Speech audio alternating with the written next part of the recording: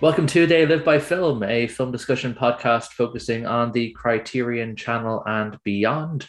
My name is Adam Lundy, and I am joined as always by my co hosts Chris Haskell and Zach Bryant. Hello, how are we doing? Great. Good, good. How are you? Yeah, can't complain. It's Sunday, the weather's nice, just easy breezy at the moment. I like Kino's little slogan, "The Spring Forward." I think right from March into April. So happy spring, y'all. We're in April now.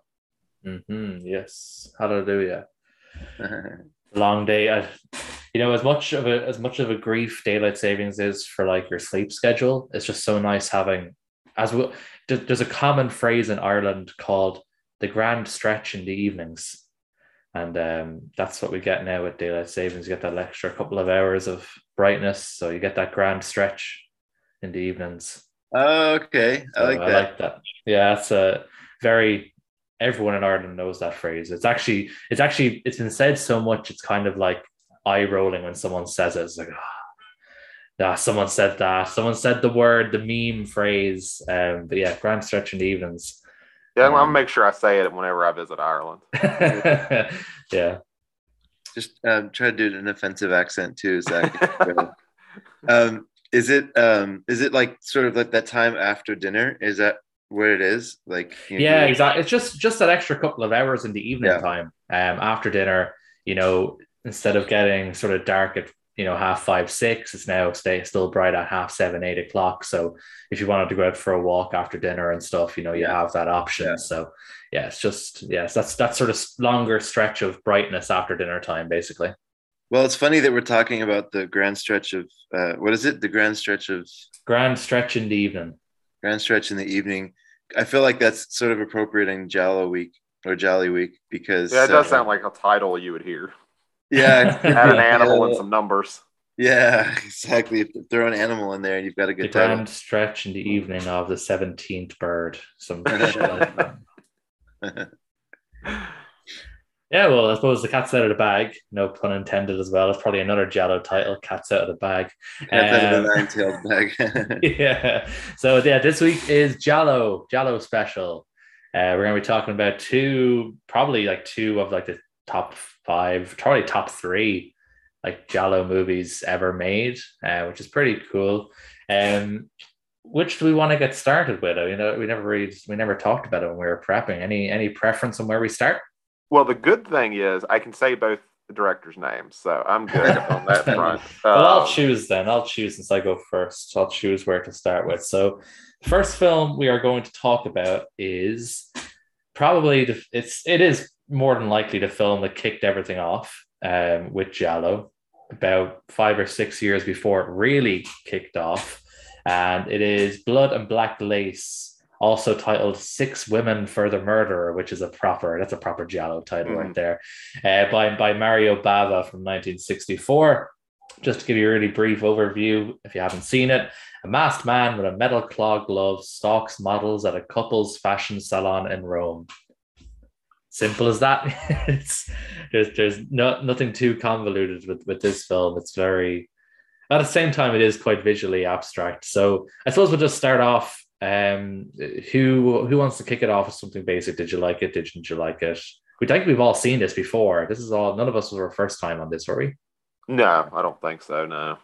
I think for both Yeah, of these movies today. Zach, yeah. why don't you go first this time? Okay, so Blood and Black Lace. I did not get a chance to rewatch it. I thought I had considered it. It's just been, if anyone who's on our Patreon will know, my hardships this week have not allowed me to actually watch it like I wanted to. But I remember it pretty well. It's a incredibly visually stunning movie. In a lot of ways, I would say this is sort of the Psycho for the slasher film in a sense, like that idea that Halloween was the one that kicked off the mainstream appeal. Psycho was kind of the first domino of that. There's a lot in Blood and Black Lace that has a lot of Giallo elements, and then there's a lot that didn't quite carry over to what I guess we would think of as the stereotypical Giallo. And Mhm. being early on, that makes sense. It wasn't like Baba was sitting here saying, okay, what's the tropes? What's that? He's kind of creating a lot of them as they go. And that is something to really have an appeal with, something that's really interesting from a historical sense. And like I said, as far as they go, probably one of the most beautiful looking Giallo films you can find. The story is not. I mean, Italian Giallo films aren't exactly known to have great stories. This one's even kind of lower than a lot of them. It's not very interesting. I couldn't tell you much about any of the characters. You're not really there for that. I like the movie. I really enjoy it, but no, it's you watch it for the visuals. I don't think you watch it for the story at all. Yeah, for sure. I like that Psycho comparison in terms of like the foundations of a genre. That's a good comparison to make. Yeah, I totally agree with the story. I did get a chance to rewatch it, luckily enough. I didn't really care that much about it the first time I saw it, which is about maybe 18 months ago, maybe pushing 2 years. It was a good time ago. I don't remember exactly when, but it was a while ago when I first watched it. And I was like, oh, that's it. And, you know, it looked nice, but I didn't really care too much about it. Thought the story there wasn't really much of a story, which is still true. But the rewatch allowed me to focus less on why things were happening and more on, you know, what was actually happening from a filmmaking point of view, the visuals, composition, the atmosphere, the costume design and the set design, especially as well, the lighting. It's pretty much it is a visual treat. I know there's a phrase that's used when people describe Suspiria called a candy colored nightmare. And I think that can also be used with Blood and Black Lace as well. It does obviously use a lot of bright primary colors pretty much throughout. But yeah, the story isn't great. As we said, it's not really a a big deal when it comes to a Giallo movie. We don't tend to watch them for the story.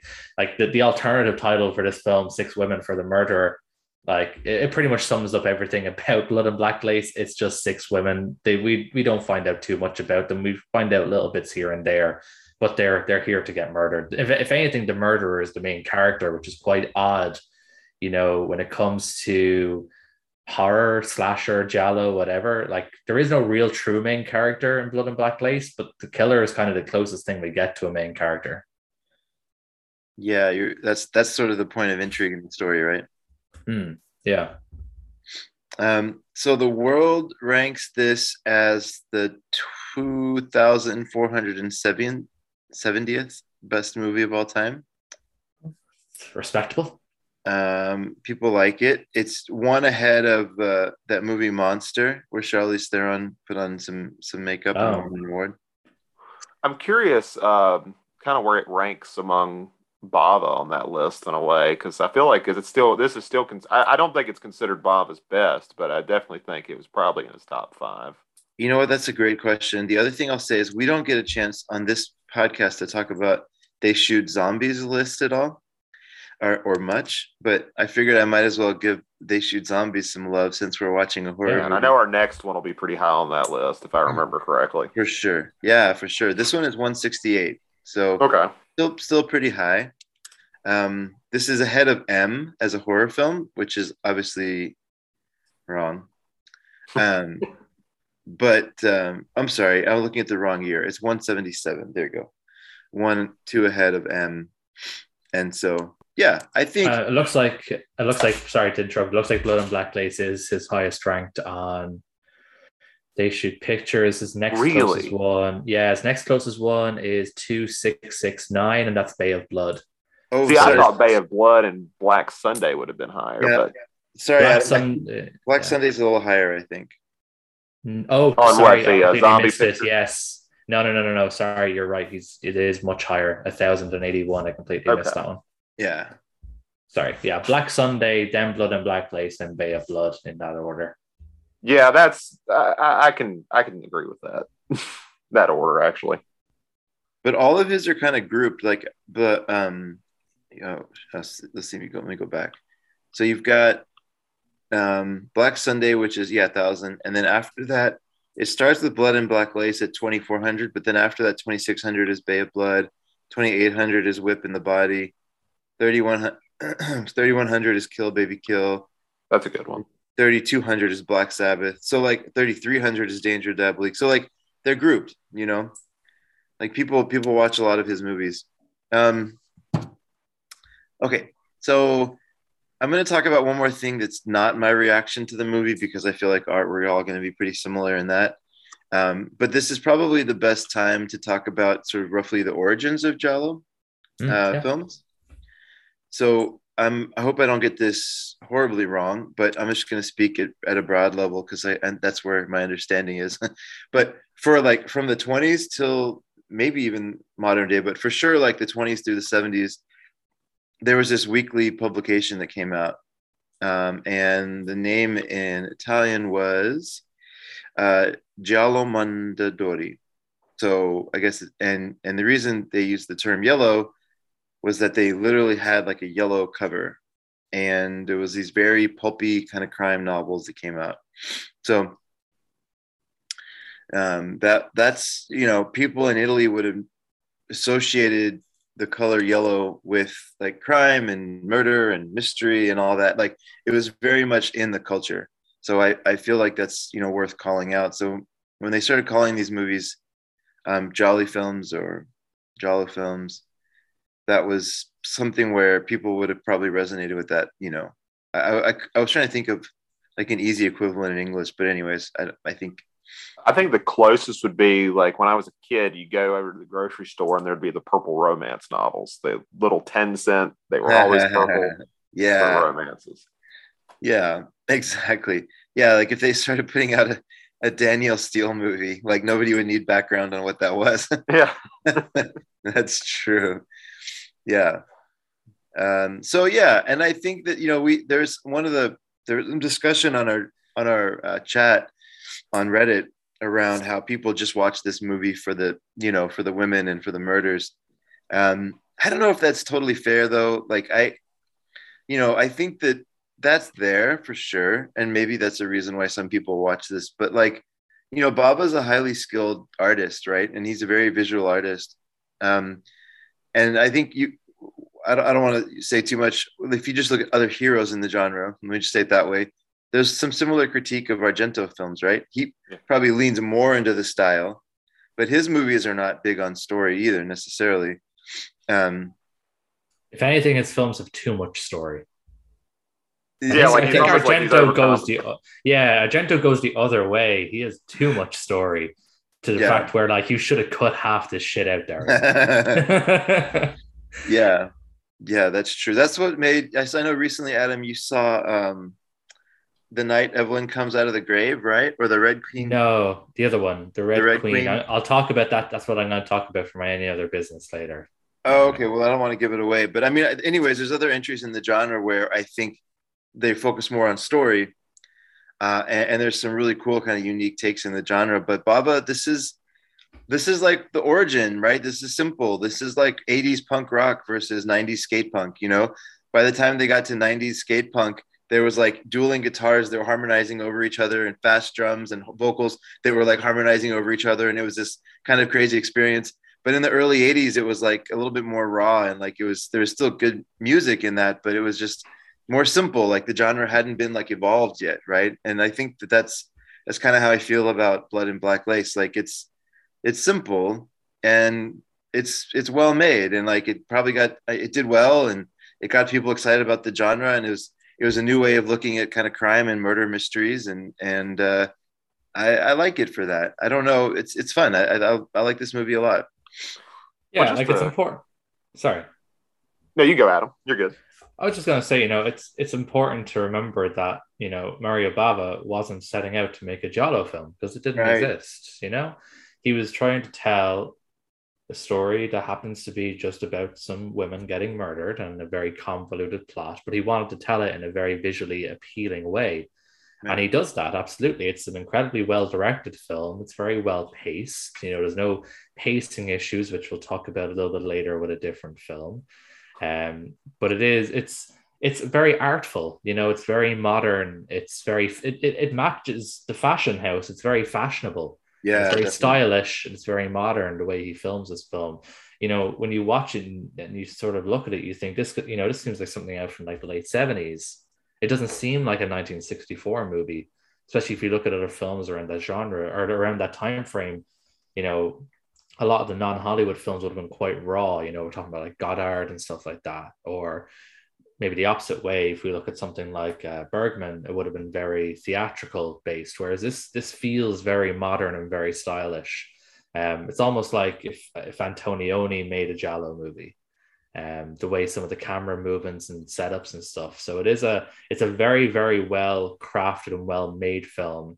Again, I don't know how much slasher fan, like if you go into this film expecting a slasher movie, I think you might come away disappointed, not at the kills and the killer per se, because the killer itself, his getup is very cool, but maybe you might be put off by its artfulness, if that makes sense.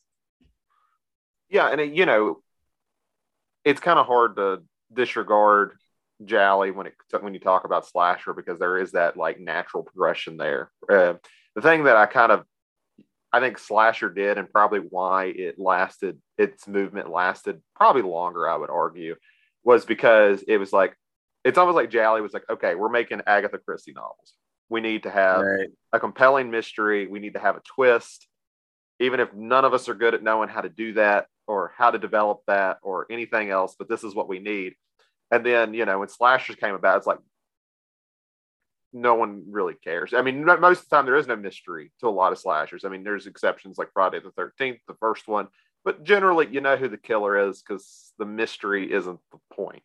And I'll agree with Chris. The kills aren't necessarily the point. It is for some franchises. We've talked about Friday 13th on here I don't know how many times. It's a big part of it. It's not the only part of it, but it's a big part. But it's the same thing with Jolly.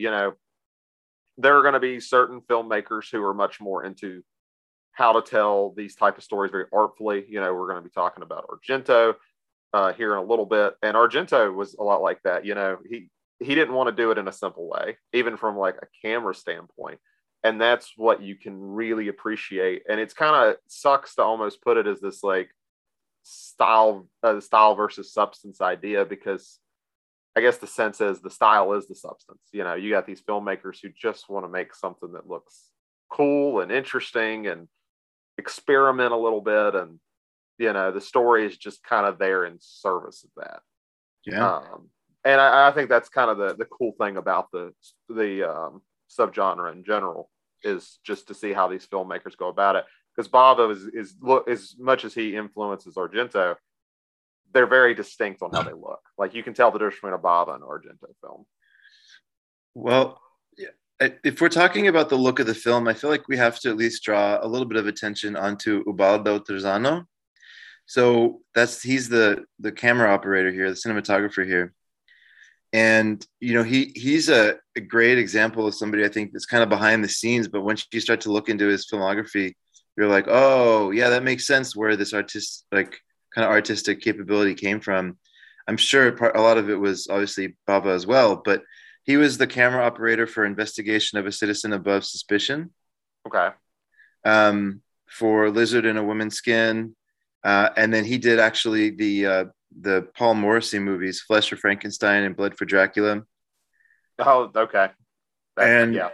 Deep Red. So there's a connection to a little spoiler there. But so this is a guy who followed around a lot of the greats in Italian cinema and is very competent and capable, at framing and lighting design and a lot of the trademarks in those films that I mentioned. Like the camera work gets brought up quite often, right? So he's obviously got a very strong vision. And this movie, we've kind of talked about it in general, but I just want to zone in on that for a second, zoom in for a second. Like the way that these scenes are set up for me, it felt like okay, let's take for example the opening sequence with the way that the sign for the hotel kind of fell off, right? That could have been a Universal monster movie, right? It wound up or something from Hammer or something like that. Hammer, right? It wound up not being that. But I feel like that's why this movie to me it sort of transitions between like a lot of that classic horror that people would have seen on TV just on replay, or maybe the ones that they grew up going to the theaters to see. It sort of transitions into this like new era where you can be a little bit more gory, a little bit more grisly, right? Like a little bit more nasty. And I think it's important for that as well. Blood can be a little less pink. Yeah. Hmm. Right. Exactly. So yeah, I mean that's my I guess my big point there. I just feel like it's for me it's important to think when I think about this movie, I think about it as one of those like transition films, you know. And I think that's another reason why people like it so much because those films tend to be shocking when they come out, and then in retrospect, they're like not as shocking. Right? Like so. Yeah, and I mean that's further you go with horror, that's always kind of going to always be the issue, right? Like Texas Chainsaw Massacre isn't as shocking as it was in '74 and things like that, but if it's important and it does other things, it'll still stick around. It'll still be worth talking about. And that's really what Blood and Black Lace is. As much as we can discuss the story and that's kind of where we're at. Is it almost feels like you have to talk a little broadly about it because you're like we can't really dissect the story because it doesn't make a whole lot of sense. No. And it's tough to do that. I had forgotten who the killer even was. Thank you. It wasn't just me, and I know it's been a while for me, but I can't remember who it is. Like I was watching when I was rewatching, I was like, was it that person? Like, oh no, shit, she's been murdered, not her. I couldn't really put my finger on it, and then even like the last twist, I was like, oh, I forgot about that too. So it will just tell you sort of how inconsequential the plot is to a lot of this, but it's still one of those films that you remember images from it. There's scenes that are particularly sort of ingrained, like when one of the girls gets her hand and her face put on that sort of burning that what you call it, that furnace. Or the I think my favorite scene in the whole film is that sort of early one where one of the girls is locked in the antique shop and there's like the lights flashing and you sort of see the killer sort of creep around and he pops up in the corner and stuff every now and again. She's trying to escape. Really, really cool scene, visually stunning and really tense. It is a genuinely tense scene. And that's the kind of scene that you'd see in a much more modern film, in like a 90s film or something, with the flashing lights and stuff like that. You wouldn't really associate that with horror of this era. So I think it's an incredibly influential film, as we've already said, for giallo, for slasher, for horror in general, really. And yeah, it was kind of ahead of its time. Yeah, and because I'm trying to think of what was horror in '64 because horror really changes in '68 with Night of the Living Dead. That changes an incredible amount. '64 is kind of I'm trying to sit here and think of what would be coming out in horror wise. Well, I've googled it here. I'll make your life easier, and I've googled it, and there actually is quite a lot of really interesting ones. So we actually get a couple of the Roger Corman. Okay. The Mask of the Red Death, which I think visually you can really lump this in with Blood and Black Lace. Is a visually stunning horror film. We also have another one, The Tomb of Ligeia. That's another Roger Corman. The Gorgon, which is a Hammer film. Quaidan, which I had brought up before. Oni Baba. So It seems like outside of the sort of mainstream US, like Hollywood, you're getting actually quite a lot of really interesting horror films, even like The Last Man on Earth, another one with Vincent Price. So you get a lot of, there's a lot of actually pretty decent films on this list here for 1964 in horror. A lot of really well-made ones. One of H.G. Lewis's best movies, The 2000 Maniacs, came out that year as well. I know he's not in the same league as some of these classic directors, but 2000 Maniacs was great. Like, it was a really good movie. Probably, I think it's his best, or one of them anyways. Yeah. It's almost like it's setting up for that. I guess it's kind of setting up the tee, that whole golden new what is it called, new Hollywood movement, where you get these people just kind of being a little experimental. And they're kind of already showing that here, especially with color. Like you mentioned, Red Death. I almost wonder if there was like new camera tech lens that these guys just really wanted to try out, and like, okay, maybe we can make colors pop better. I'm not sure, I'm speculating, but it almost seems that way with how much they're experimenting with that. Like there seems to be a common thread here of films that are sort of have a lot of color, and put a strong emphasis on reds and stuff like that as well. Qui-Gon is like that as well. That's a very visually stunning film shot in color. Nani Baba is in black and white. Same. Oh, Straight Jacket with Joan Crawford. Have you guys seen that film? I have not. It's a William Castle. It's a good film. I like William Castle. I'd watch that. Yeah, it's fun. It's fun. Joan Crawford's is very fun in it. Would recommend. Yeah, I could agree. There probably is some experimentation when it comes to color, shooting color, especially from what I've seen here. There seems to be another. Have you guys seen Castle of Blood? That seems like it might be another. I've seen it. It's been a while, but I've seen it. Cool. Yeah, looks cool. Barbara this Steele. This is the year for At Midnight I'll Take Your Soul. Have y'all seen that? I haven't. No. That Brazilian horror movie? Oh, it's great. Very. I can't add it to my letterbox right now. I have to write it down.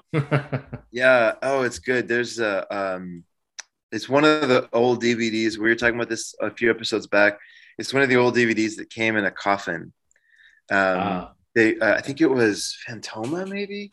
It doesn't matter. There's like a giant coffin, and there's 4 of these horror movies from Brazil in the 60s. I didn't realize that this was. Oh, is this Coffin Joe? I was about to ask. Yeah. Okay, because that was on my list of 1964 horror films, but but now the poster just said Coffin Joe, but when I look under the poster, it does say At Midnight I'll Take Your Soul. That's it. Yeah, interesting.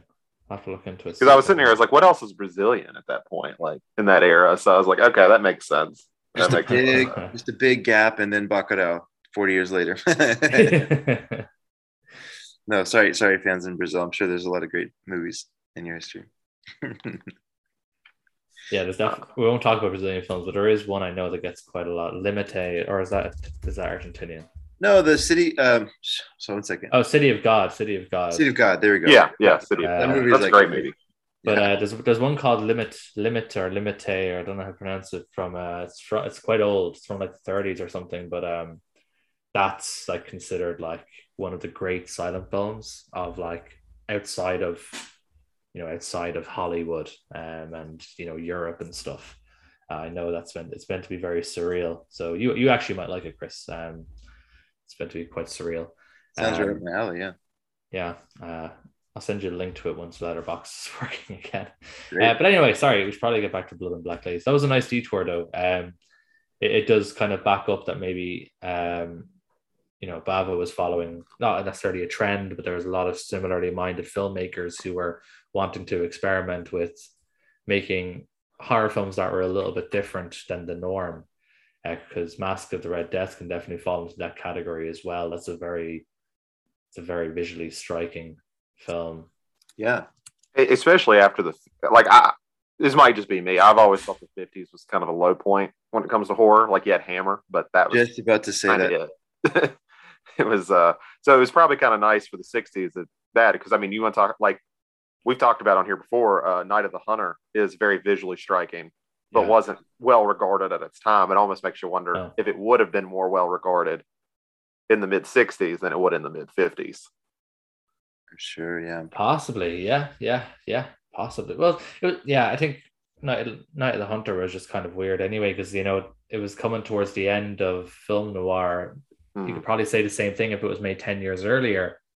It could have been really well regarded. So it was just in a weird gray area where noir was ending and horror wasn't really focused on that kind of stuff. It was more focused on, Dracula and the Mummy. And the Blob. We've talked about the Blob on here.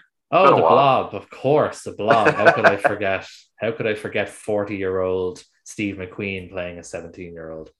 I don't think he was actually 40. See, if we were doing the pick thing, I would have picked Carrie for that one, since we could talk about 30-year-old Sissy Spacek playing Carrie.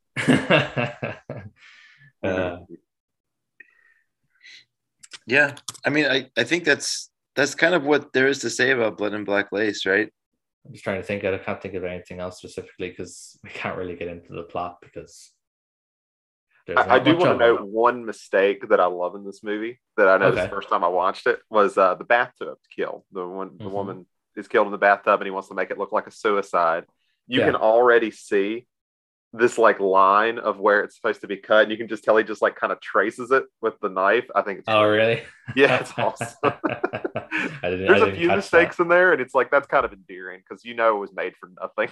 Yeah, He still I made didn't it look catch that that. good. I didn't Yeah. even catch it. So there you go. It was never probably caught in the VHS era, not until there was a Blu-ray upgrade, 4K scan, that people were like, wait a second. Yeah. And I'm sure when People. they're making it too, it's like nobody's gonna see it. It's fine. Well, to be fair, I didn't see it, so Yeah. they're probably right for the most part. Great. Well, fun discussion, y'all, on Blood and Black Lace. And actually, one of the things we touched on was this kind of transition between eras. And speaking of that, Severin just released a star who's been around, I think, in every era of horror. They released the second collection of Christopher Lee films they're putting out, Oh, nice. called The Eurocrypt of Christopher Lee. This one ranges from 1962. No, I'm sorry, 1959, actually. Uncle Was a Vampire, until all the way 1989, I believe. Yeah, with a movie called Murder Story. So it ranges, what is that, 60 to 80? This is basically 30 years, right? And Yeah. that's only probably a third of Christopher Lee's career. I feel Yeah. like that guy he's been in literally everything. But this one has some great movies in it. So there's Uncle Was a Vampire, Secret of the Red Orchid, Dark Places, Dracula and Son, Murder Story, and then this just typical, Severin style. There's a lot great special features. Sometimes they even have bonus films. I think at least one of the discs has a bonus film. So they're just, yeah, like, Severin is one of these companies that I actually I have this sickness maybe, where I try to go complete on some labels. I don't do that for Severin. Their range of stuff they put out is kind of all over the place, and some of it I don't really enjoy that much, but I am definitely complete on their box sets, and I think I'll always be that way going forward. Not only are they good investments because they go crazy on the secondhand market when we go out of print, but honestly, they're just brilliant box sets. Like, I really want to support them doing that more.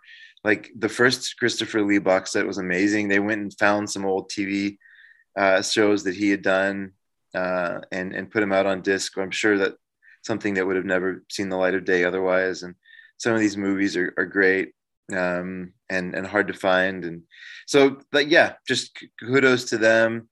They're Out of the Blue shipped. So I just got that shipped yesterday, actually. So I'll be getting their copy of Out of the Blue, another film that a lot of people said would never get a disc release, a physical release, because of rights issues and stuff. And they I don't know how they did it. Maybe it's on the disc. Maybe I'll have to find out. But they took the time to, get with the rights holders and get Dennis Hopper involved and get it out in the market.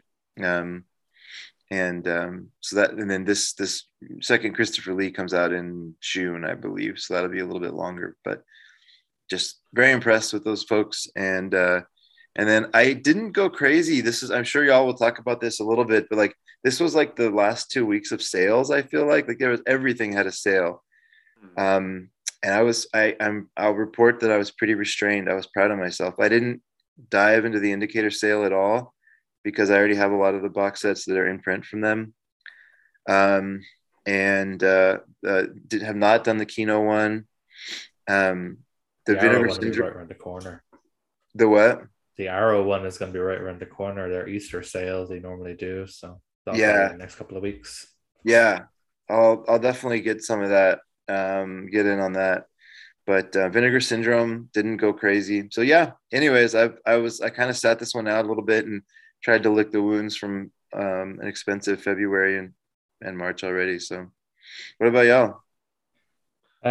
Well, I didn't sit out of the Indicator sale. I did. I was good. I only bought one. I didn't buy any of their like single releases because the only ones I really want at the moment are their two Mexican movies, but obviously they weren't part of the sale because they're still so new. So I might wait till the next sale to pick those up. But I did pick up a box set as one of the few box sets they had in print that I didn't have. So I got this John Ford set, the John Ford at Columbia. Yeah. Very nice looking set. Films, I had heard of one of them, The Whole Town's Talking, I've heard of that one because it has Edward G. Robinson in it, and I love Edward G. Robinson. The other three are The Long Grey Line, Gideon's Day, and The Last Hurrah. This will tell you all you need to know about me and Indicator box sets. I don't care about John Ford. I don't particularly like his movies. I've never heard of any of these movies, but I still bought this. That's all you need to know The about mark of a Indicator true box collector. sets. I've never That's all heard you of need. this, but that's pretty cool. I don't care about John Ford all that much. I'm not particularly affiliated with any of his movies. I've never heard of any of these, but the box set looked nice, so I bought it. Yep. I'm just curious, how do you feel about Searchers and My Darling Clementine and stuff like that? I've never seen My Darling. I haven't actually seen a ton of John Ford. Let me just pull up his filmography. My Darling Clementine is awesome. I know you asked Adam, but that movie caught me off guard. It's so good. I have heard that one is good. Seen Stagecoach. I like that one. That was pretty good. It was kind of like a Hitchcock movie, but in a Western. Searchers. I was kind of disappointed by Searchers, maybe because it's so high. I watched it when I was going through trying to get through the Sight and Sound top 250, and it's like really high. It's in like the top 10 or top 20. So I was kind of disappointed by it. You know, I thought it was good and it looked nice, but Jesus, it's racist. Yeah, I think AFI has it as their top Western, if I remember correctly. They probably Yeah, do. I think going it by is. its reputation, I wouldn't be surprised. Obviously, I hate The Quiet Man. I don't really care for that one either. Yeah, I hate that film. I don't think I've seen any more. I'm just looking through his filmography here. I'm pretty sure those are the only ones I've seen. I would say watch My Darling Clementine. Like, yeah, I have. I would say if you good. can, I think you will like that one. Yeah, I think I can't speak for any on that box set. I've never watched any of them. Yeah, like none of them seem like they're like westerns. Anyway, from like they all look to be like set in like the modern day. I think one of them's a war film. So I don't think any of them are westerns. Which, you know, I don't not like westerns, but I'm not like a huge western guy, as you guys know. Anyway, but yeah, Stagecoach would be my favorite out of the three I've seen. But yeah, I'll try and get to My Darling Clementine at some point. I have heard that's good. If it helps, it's just like the first telling of the Tombstone story. Never seen Tombstone. You know, like the Wyatts and the OK Corral. Yeah. Okay, I'll put this to you this way. Do you guys know who Cú Chulainn is? No, so why would I know who your American old heroes are?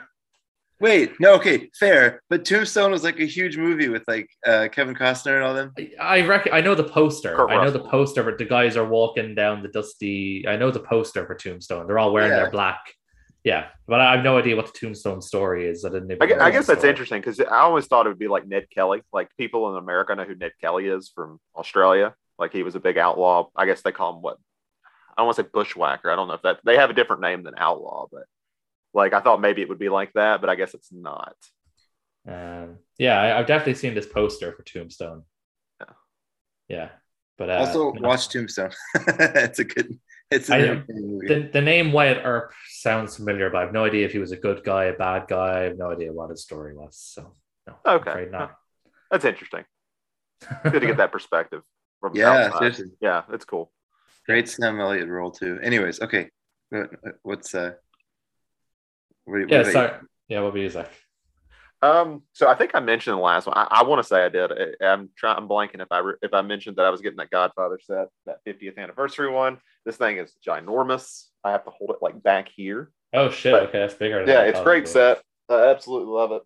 The only thing I don't like about it is I wish companies would stop doing this. The stupid cardboard sleeves. Like this is or you have to pull it out like sideways and pray to God it doesn't scratch against the cardboard. Oh. I wish they'd stop doing that, but that's about my only real issue with it. Beyond, it's a great set. I really recommend it. I got it for lower than I think it's selling right now. I think it was like 106, and I would say it's worth that. I don't know if I'd pay 140 for it, which I think is what Amazon is selling for it now. Jeez. Okay. But you know, for $100, I was like, good 3 movies with great transfers. I went ahead and looked through the transfers. They look great. I wish it was 7.1 audio, but I'll deal. it still sounds great. Lots of special features. They have 3 cuts of Godfather 3 because they cannot figure out how to make that movie good. They're still trying. But I love the set. If you can find it cheap, I'm sure it'll go down in price again. I'd recommend it for that price. Beyond that, the only other thing I have coming in is because taking my girlfriend towards, I guess it's the middle of the month, we're going to go see the new Fantastic Beasts 3 because I got to go buy the tickets pre-ordered for that. We're rewatching the Harry Potter movies. So I actually went ahead and bought like the Steelbook collection. And this is kind of one of those things of why I'm really big in telling people to go region free. So that set is sold out through Best Buy. You can't get it anymore unless you want to pay $350 for it. Oh, wow. Or you can order it from France for $80. Oh, wow. And it's the same thing. It's just the outside packaging is in French. And I'm like, you know what? To save $300, I think I can deal with some French. Yeah. But it's crazy that they can. That's how different it is. Best Buy sells out, and people will pay high dollar for it. And it's like, what is the FNAC? I don't know if that's how you actually supposed to say it. But FNAC. That was the company that sold it for like $80. Wow. Are you talking about the one where it's like it's sort of like this steelbook slide into individual slots? It is. And Yep. Like a big black box, is it? I'm just looking. Yeah, big black box. Yep. Okay. Yeah. There's it's £160 to order it from the Warner Brothers UK store. It's sold out on the Irish websites I've checked. So yeah, you probably got a good deal. Sounds like I was like, it's just crazy to me to look at that, and I was like, it's weird. I was like, it makes me glad I'm region free because that almost pays for itself as many years as I've done it. But right, yeah, that's me justifying that expensive cost. So there you go. And I didn't order anything during the sale because I spent enough money. Right. And I ordered from the last Kino sale, and I was like, I think I'm good for a little while. All right, and welcome back. We're now going to be talking about our second feature film. This was picked by Chris himself. We're going to be talking about Dario Argento's Deep Red. I'm not going to say the other title, but it is about a jazz pianist and a wisecracking journalist are pulled into a complex web of mystery after the former witnesses the brutal murder of a psychic. And before we get started, I just really wanted to put this funny thing that I think is hilarious about the poster. Poster's pretty iconic. It's got the hanging doll and it's got the mummified corpse. But I love that it says something. Let me get it. When was the last time you were really scared? Psycho, The Exorcist, Jaws. Now there's Deep Red. And I think that's great because Jaws came out the same exact year. So what is that really saying? When was the last time you were scared? 3 months ago? Last week. Yeah. But Adam, I know you actually watched. You've seen both the English and the Italian, right? Yeah, I watched both cuts. So similar. I actually probably watched Deep Red around the same time I first watched Blood and Black Lace when I was kind of getting into Giallo. And I watched the English cut that time, and I didn't care about the movie all that much. I'd seen Bird of the Crystal Plumage like within a few days prior. I was really going on like a run that week. And I preferred Bird of Crystal Plumage. I watched the Italian version this time because I had read that it does make a bit more sense. They did cut some stuff out of the English version. They cut a bit more of the violence out of the English version, as well as some of the scenes where David Hemmings and Daria Nicolodi's character had a bit more sort of comedic moments together, a bit more jokes and a bit more playfulness. And those were kind of cut out of the English version as well. So I decided to watch the Italian version this time around. I still don't really get what happens in some parts of the movie. I was hoping it would open up more doors, especially that whole subplot with the villa. I still don't really get what the whole point of that was. I was hoping this would open, give me more answers to that. It didn't. I still don't like it as much as Bird of Crystal Plumage, which I do need to rewatch. I didn't get a chance to rewatch it with this. And I think Blood and Black Lace have probably jumped above Deep Red, but like Blood and Black Lace, I've gained a much better appreciation for it the second time around than I did the first time. So I'll kind of hold it up there for now. What about you, Chris? Well, so quick, this movie is very highly regarded. So it's in the top 1,000 on They Shoot Pictures at 983. Nice. That's good. Right. Next one down, or next one up, I guess, closer to number one is that film Giant from the 50s. It's in that with Nicholas Ray, isn't it? It's actually George Stevens. Let's see if Nicholas Ray's maybe. Oh no, I think I'm mixing up. It's because the guy who was in Rebel. Who's the guy who's in Rebel Without a Cause? James Dean. Yeah, I think he's in Giant. Maybe that's why I've mixed it up. Yeah. Then on They Shoot Zombies list, getting to talk about this list for the second time is exciting. This film is all the way up at 48. Very respectful. I forgot that's a little bit lower than I was actually assuming. I was gonna think top 30. Yeah. So I guess Suspiria is his highest. I would imagine too. Yeah. I have to believe that's true. Even though Suspiria is not my favorite, but I assume it's just for context. I forgot where Blood and Black Lace was on the Zombies one. Was that above or below? 130, 100 and 177. Yeah. Okay, way below. Okay, thank you. But I was trying to think of, this movie is like, it's interesting, right? Because it was shot in, I just lost the year, 1975. Mm-hmm.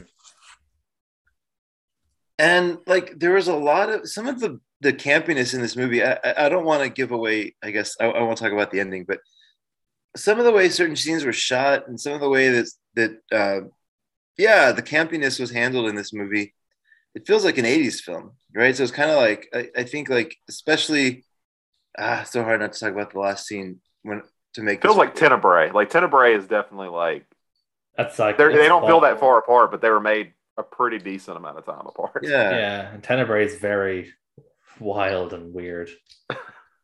Yeah, I think that might be my favorite film from him, but anyways, I think Deep Red for me is like I don't really quite get why it's the 48th best horror movie of all time and in the top 1,000 of best films of all time. Like, there's so much buzz around the movie. Like, the Goblin soundtrack was a massive seller, right? It's a cool use of jazz. Just say you don't like it, Chris. Just say it. You can say it. It's okay. No, I'm not shy to say that. I was watching it this time trying to figure out like what all the hype was about. That was kind of my lens to like, as on my rewatch this time, and it didn't really resonate with me the way that I kind of wanted it to. I think this is going to be a middle of the road Argento film for me. Like, it has some cool styling. It's very unique. I like the music to it, even though at times it feels a bit random. Yeah, I don't know. I didn't love it, I guess. What about you, Zach? I'll try to put a little insight in here. This isn't my favorite Argento. That's still Opera, because I think the plot in Opera is better. I think it's a lot more streamlined. But I do like this film a lot. And I think why so many people are attracted to it, I'll at least give my perspective and see if that maybe helps. This was the first Giallo film I ever saw. Like, I would have had to have been in high school the first time I saw it, and it almost feels like it opens up this weird world for you. And I think for a lot of people, it is their first one. Like, I don't know if Sergio Martino or Mario Bava are ever going to be the best pure introductions to what Giallo can be, but Deep Red is. Like, it's got this overly convoluted plot.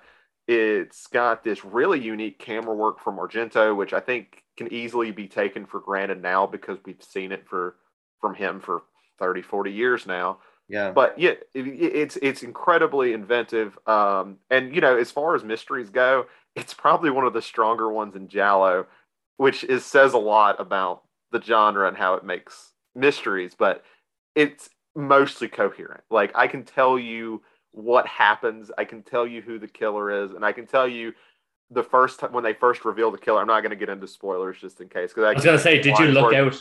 Did you look out for it?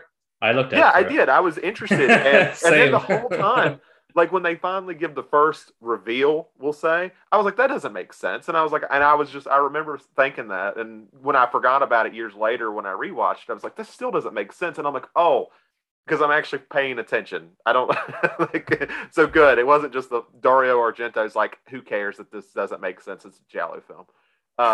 There is something there, and it's not great, but it makes it a little bit more fun. So I think it's more accessible, if that makes sense. Like it's just a more accessible Giallo film. Like it's not going to be Martino or Bava. It's going to be Argento was I would say most people's introduction to the subgenre. Yeah. Yeah, Argento in general was definitely mine. Trying to remember if it was Suspiria or Opera. I think Opera might have some of my favorite visuals too in terms of horror, like the not to be stuff, man gets to you. Yeah, not to be a curmudgeon, but Suspiria technically isn't a giallo. Oh, here we go. That's all. Not This to- is how we're going to spend 2 hours on the podcast. Determining what the fine line of what is and isn't giallo. The purists It's not would say about a that killer. Yeah, the purists would say that Suspiria is not a giallo movie.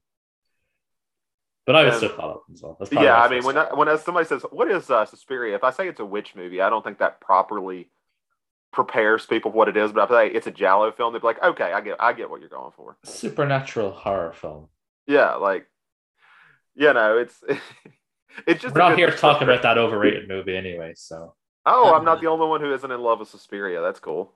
Oh, it's super overrated. That film's boring as fuck.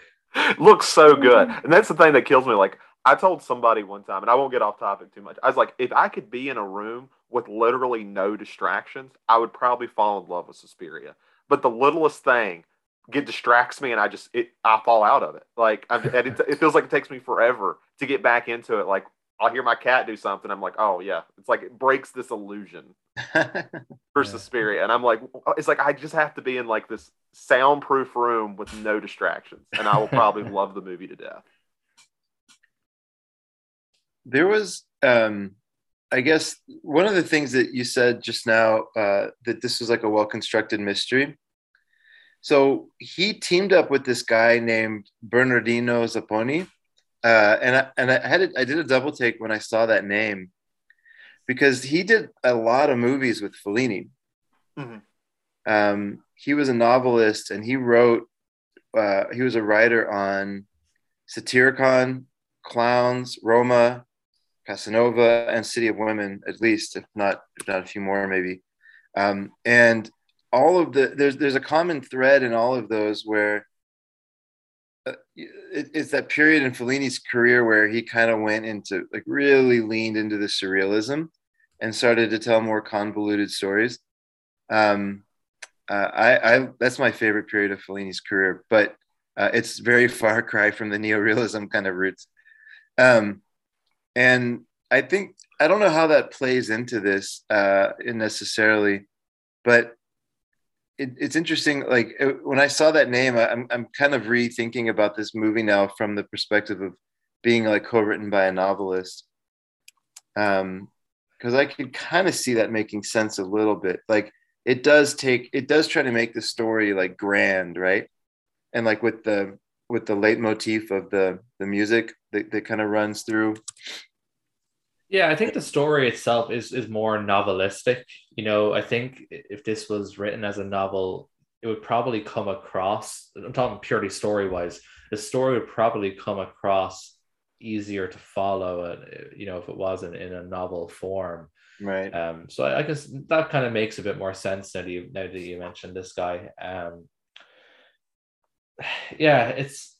But in terms of this film, obviously, look, this film is basically Bird of the Crystal Plumage Part 2. It's just it's the same idea. Dude witnesses a murder, can't quite shake that he's missing something, and he tries to figure that out, all while the killer is hunting them down. It's the same film, but the exact same sort of structure, and even includes a mid-film sojourn to a random house that doesn't actually really matter when it comes to and it probably would in a novel, like you were kind of mentioning. Like the villa would be a cool red herring to go into a different setting, but it feels weird in the movie. It does. It's the same thing happens in Bird Crystal Plumage when he goes out to that like big country house, where the artist lives. It doesn't actually matter for like the whole film, the whole plot.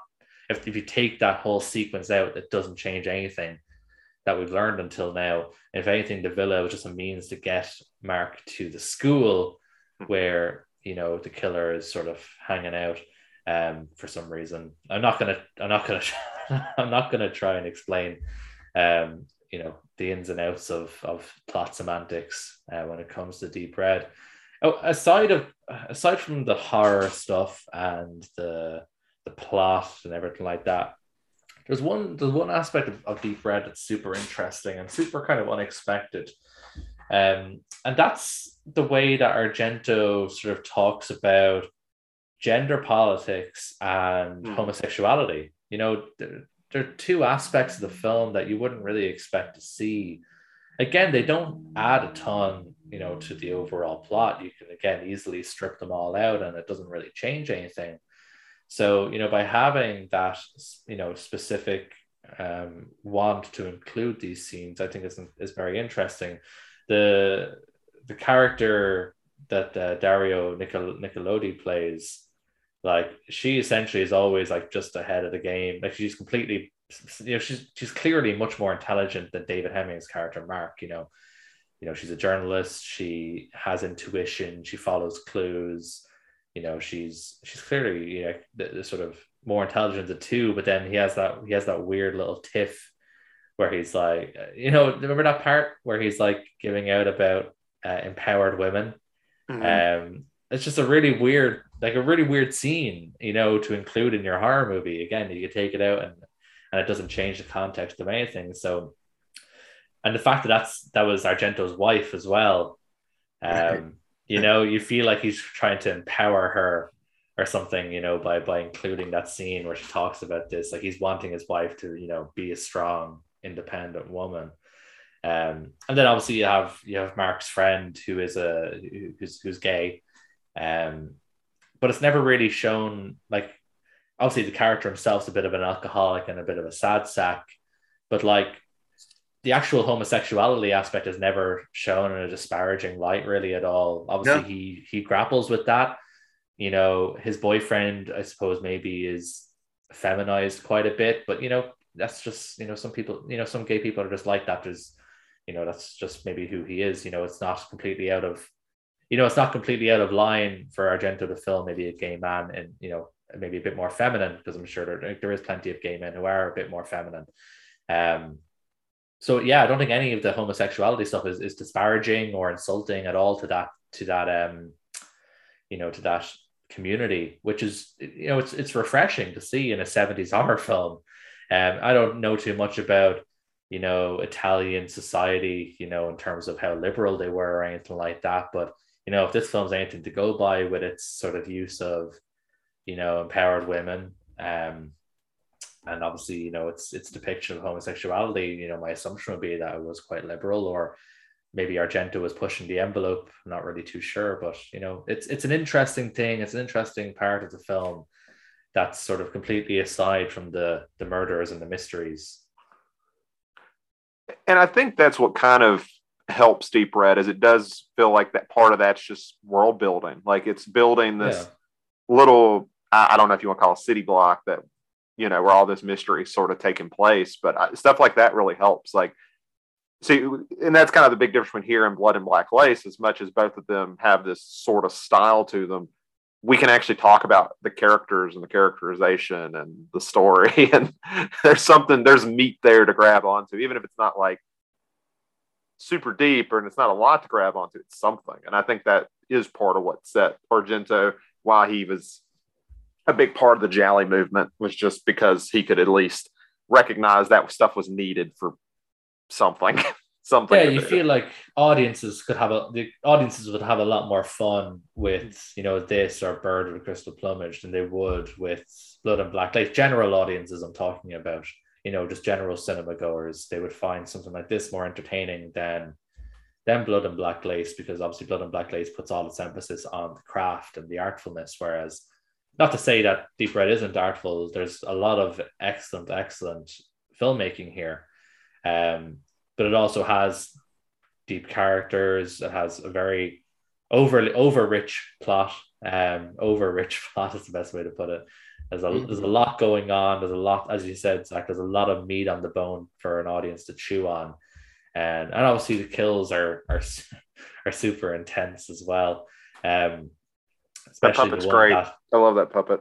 The puppet, puppet is insane. That's just Argento must have been on drugs. That part must have been. There is no other logical explanation. Argento was on drugs for whenever he decided to make that puppet scene. But then there's also that scene that Rick Rosenthal kind of used then in Halloween 2 with the author of that weird book when the killer goes, there's that kill from Halloween 2 with the really hot bath, Yes, you're right. Yep. That happens in Deep Red as well. Pretty much the exact same murder, literally, the woman sort of being drowned in the extremely hot bath, and you see her face kind of melting off a little bit with the heat. So obviously Deep Red is just as influential to slasher and horror as Blood and Black Lace was, due to the fact that they literally Halloween 2 literally took one of their murders entirely and reused it. Which, speaking of influences, Adam, you brought this up to us while you were watching. You're the music guy here. Yeah, so I want to hear this music stuff. I really liked the main theme music of Deep Red. I was like, this is really groovy. It really is really nice. So afterwards, I got on my computer and I was like looking up the tabs, so I could learn to play it on guitar because it was really cool. And I was playing it, and I made a couple of mistakes, and then next thing I knew, I was playing Street Spirit by Radiohead, and I'm like, wait, this is Street Spirit. What have Radiohead done?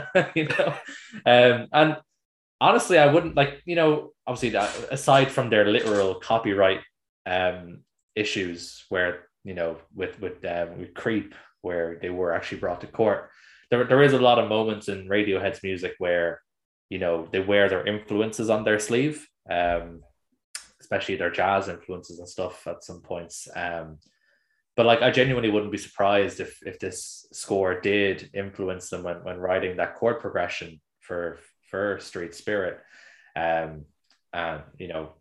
Because obviously we would assume that Thom Yorke is aware of Giallo and Argento movies, because obviously he did the score for the remake of Suspiria.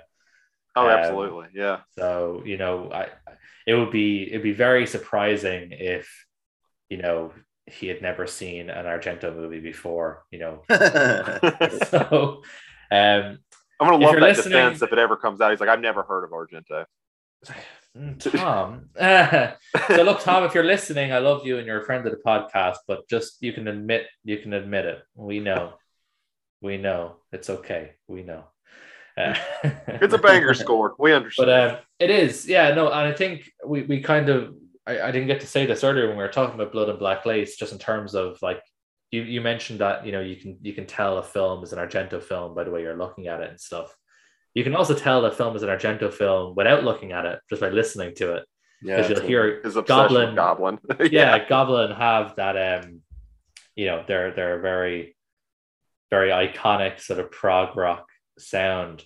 And I'm just kind of curious, actually.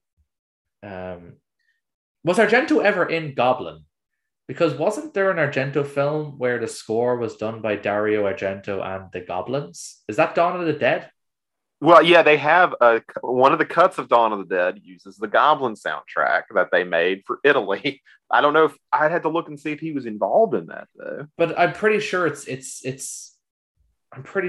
actually credited as Dario Argento and the Goblins. So I just always wondered if he was in Goblin and then he left when he went into filmmaking, but still commissioned them to make music for him. Let's see. I'm looking it up to see if I can figure it out, because usually they'll give you past band members.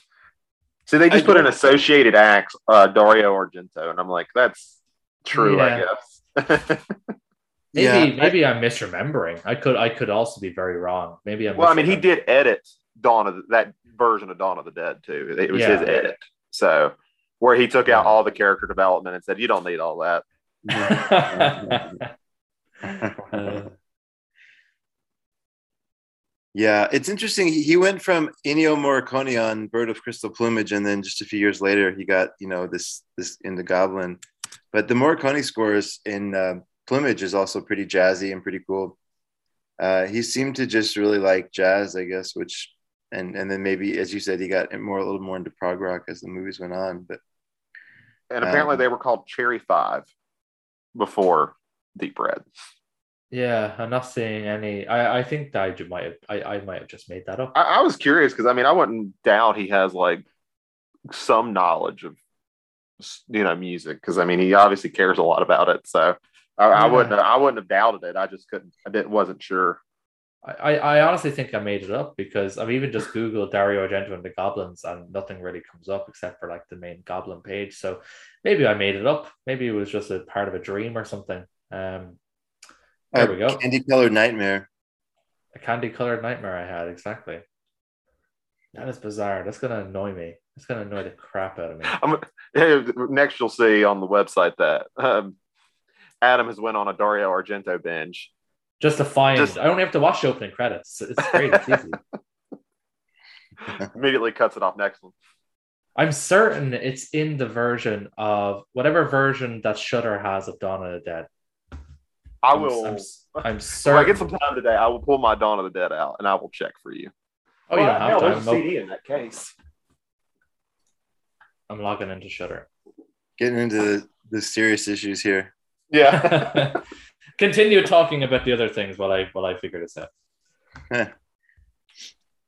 Yeah, I don't really have too much else to say, to be honest. I think that, this one to me has that vibe where a lot of 80s slasher films where, like, as you meet this creepy family, you start to realize a little bit more about what happened with the murder, why it happened.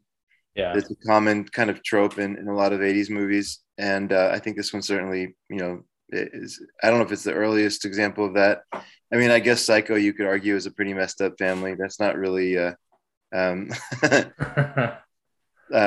but yeah, it's more, I'm more thinking about kind of like, there's this idea that you do like a flashback to a family and you learn about something that's important to them, like the future story. That's a very common thing in a lot of slasher movies. And this one, I feel like is maybe the earliest I remember that specific kind of like structure. Yeah, and I really like how they did it during the credits. I really like how they did that.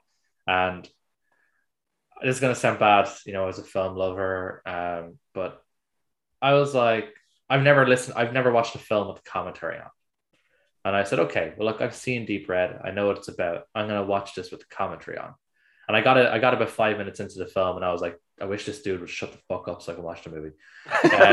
So I turned it off. But he made a really good point during the opening credits, when the music kind of fades out and it switches into that weird sort of lullaby, and it shows the flashback, and then the normal theme fades back in. It's like a psychic vision.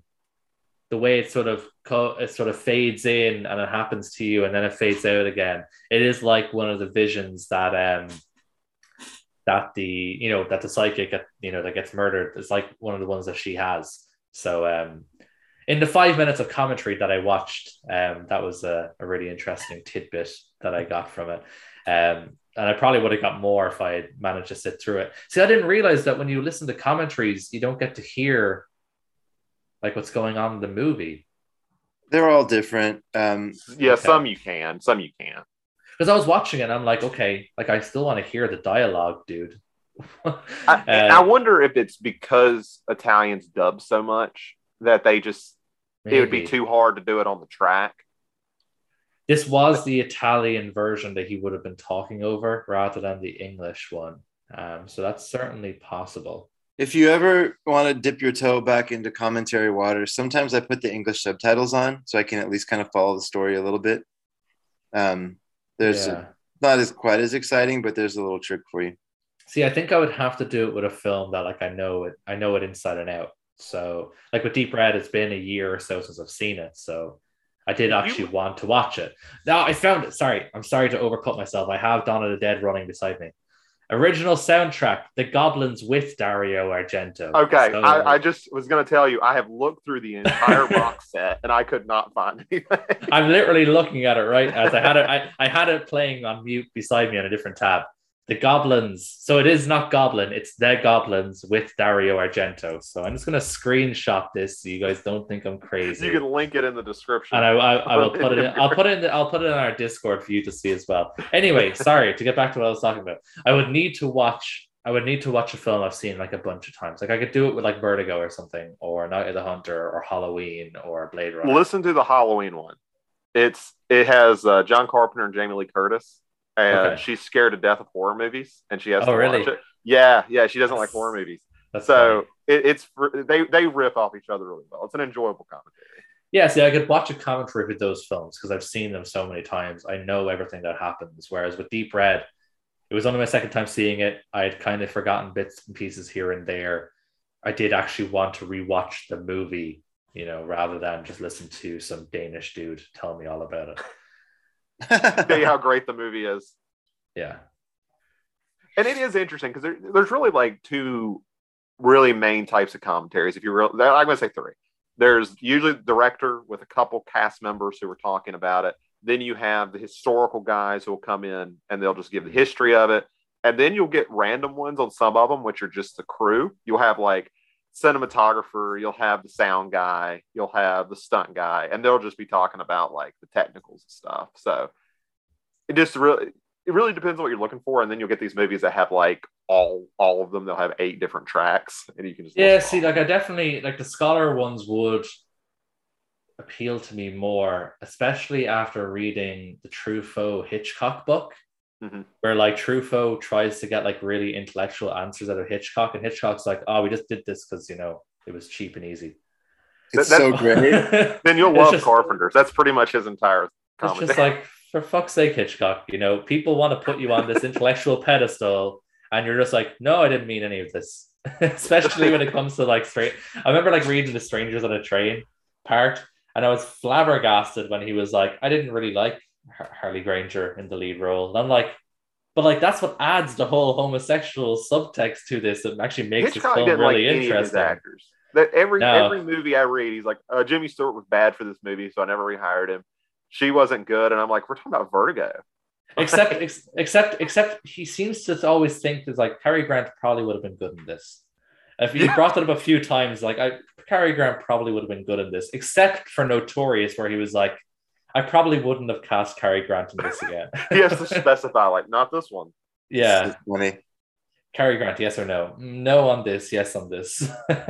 All the ones that Cary Grant was in, he didn't want them. And all the ones he wasn't in, he was like, yeah, I probably could have had Cary Grant in here. Like, if I read an interview that said he didn't think Anthony Perkins was good as Norman Bates, I wouldn't even be shocked. I'd be like, oh, okay. That doesn't sound right. Yeah, Hitchcock. I wanted someone more masculine. I genuinely. Cary Grant would have been great in this. I needed a Vince Vaughn type for this movie. Vince Vaughn type would have been better. Oh my gosh. Yo, Dario Argento is still directing. Sorry. Yeah, Dark Glasses comes out. I want to see it. I'm hopeful. Like, please. I don't think I've seen any of his movies that weren't made in the 80s onwards. I think Tenebrae is like the most recent one I've seen. He has a rough output. Yeah, I assumed as much. Didn't he direct his daughter in a sex scene? Yeah, Dracula 2000. 2000, yeah. They're 3D. It's Dracula 3D. I'm sorry. There's so many that came out in the 90s. But yeah, he filmed Asia. Okay. I'm not going to watch that one. Yeah, I'm not going to watch that one. I probably won't watch any of them that Arrow don't put out. I don't trust the rest. He has a movie called Giallo, which is completely awful, that he made in the 2000s. Was it just like he's trying to bring back a Giallo? Yeah, and I mean, he's doing that with Dark Glasses, but at least Dark Glasses looks okay. I hope it's okay. But yeah, Argento's kind of the last leg in that era. Like he's it. It's funny because obviously he popularized that. We know he talked about, Blood and Black Lace setting, the foundations for it, for what would come later. But it's funny to see like he's still kind of championing the genre that he popularized. It's interesting. Yeah, and I mean, it's you look at the '70s guys and the '80s guys, and you're like, they've all either retired or died, and it's like it's like that's why I'm like desperate for it to be good. I was like, just one more, and it'll be a nice closeout of that era. Him and Woody Allen. What's that? Him and Woody Allen are still making movies.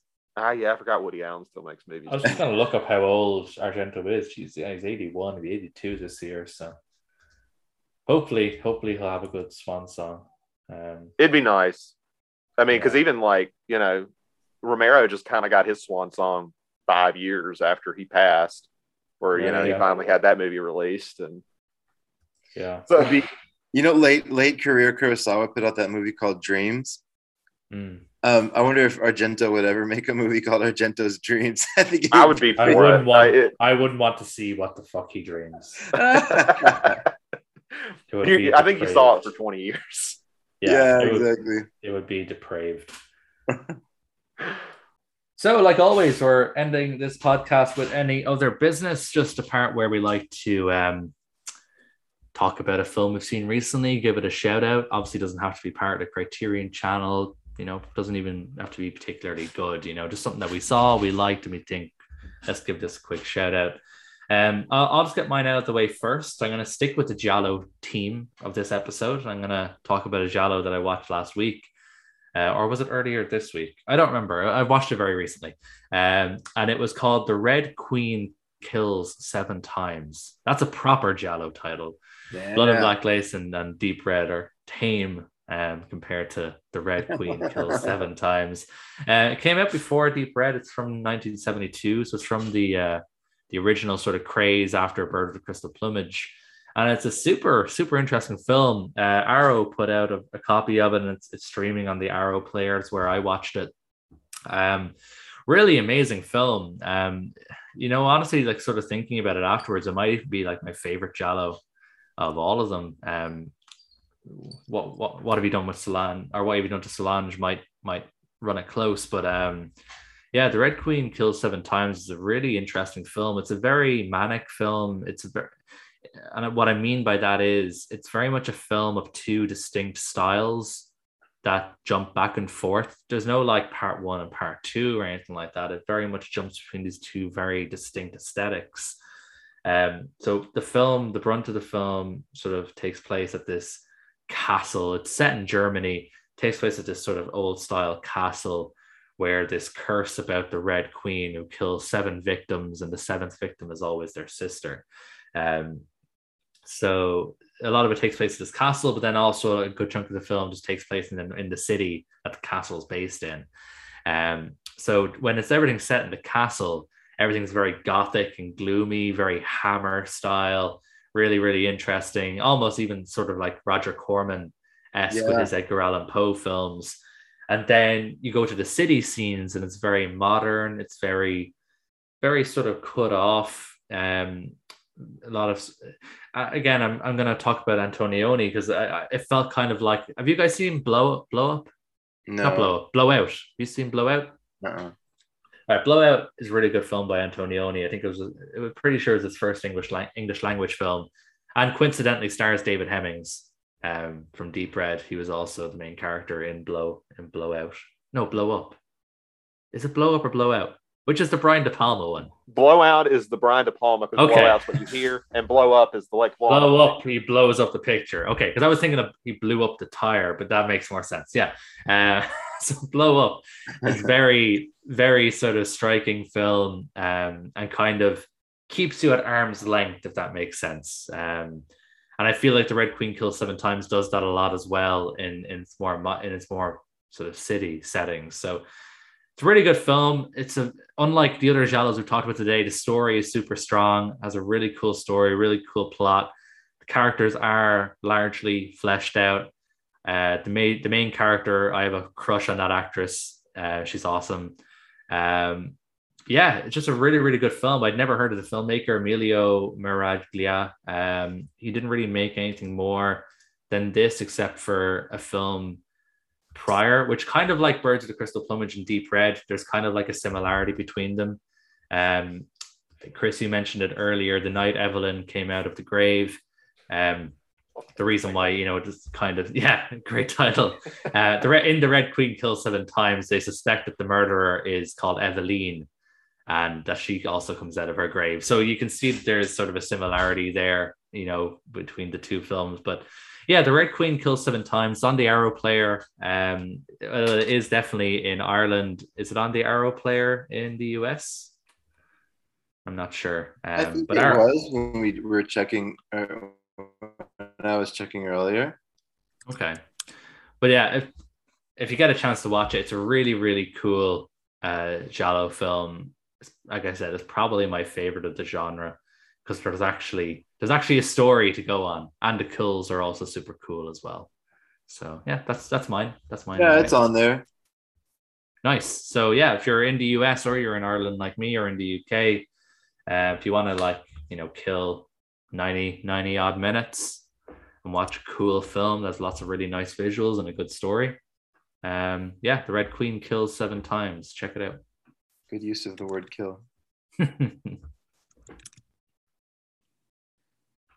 Well, I'm happy to go next. So I guess sticking in the horror genre at least, there is a movie that came out of Uruguay 2 years ago, maybe a year ago. I can't tell. Different websites have a different release date for it. But it's called The Last Matinee. And it's about this urban legend. I think it's a little hard to tell. I even watched this special feature about the making of the movie, and it kind of gets into like the folklore a little bit around this hooded, like cloaked gentleman who walked into a movie theater in 1993 in Montevideo and just killed a bunch of people, so it's like about that murder. I'm pretty sure it was real. It's really hard to tell the way they did it. Like it could also be kind of like not a mockumentary, but that style where it's like so close to reality, but it's it's fiction. Anyways, the movie itself there's zero backstory. We don't learn anything about who the killer is. We don't learn anything about the motives of anybody. It's just killer walks into a theater, shit goes down, people start dying, and people start defending themselves against this killer. And it's enough. Like, the movie's awesome. It's the only thing I'll say is like kind of warning if you're triggered by gore, because there's like a lot of gore in the movie. Like, they did not pull any punches. Like, there's one scene where he has to cut his eyeball out, and it like extends as he like pulls it out of his head and like cuts the ocular nerve. Like, it's a great horror movie. It's gruesome. And Zach, I was thinking of you when I was watching this. Like, I feel like I'd love to talk to you about it when you get a chance to see it. It's just. Is it on? Hmm? What's it on? Is there anything it's streaming on, you said? Maybe it's on. It's from Dark Star Pictures, one of the Vinegar Syndrome partner labels. Okay. According to Wikipedia, it's on video on demand, so I'm sure you could find it somewhere. I'm sure it's streaming somewhere. Yeah. It's just a throwback to the slasher movie, and like it's within that genre. It's very gory, so it's a fun watch. Sounds weird to say, but very. It's the way they did the kills is kind of unique, and they use sound effects really well. So you like really kind of feel them, and it's just like you actually do kind of like shudder or kind of like ugh, every time it happens, which is it's hard to always get that reaction. So yeah, I'll check it out here soon. It's been on my list for a bit, so probably time to check it out. Yeah. What about you? What have you seen? Well, with all this murder and sex maniacs, I think we need a little bit of good Christian film in here. And I want to talk about the magnificent film I watched yesterday called Old Fashioned. Okay. It is not good, not at all. From what I can understand about it, it was made around the time 50 Shades of Grey was getting a lot of popularity. So it was like this idea that men should be chivalrous, but what it actually comes out to is basically the main character.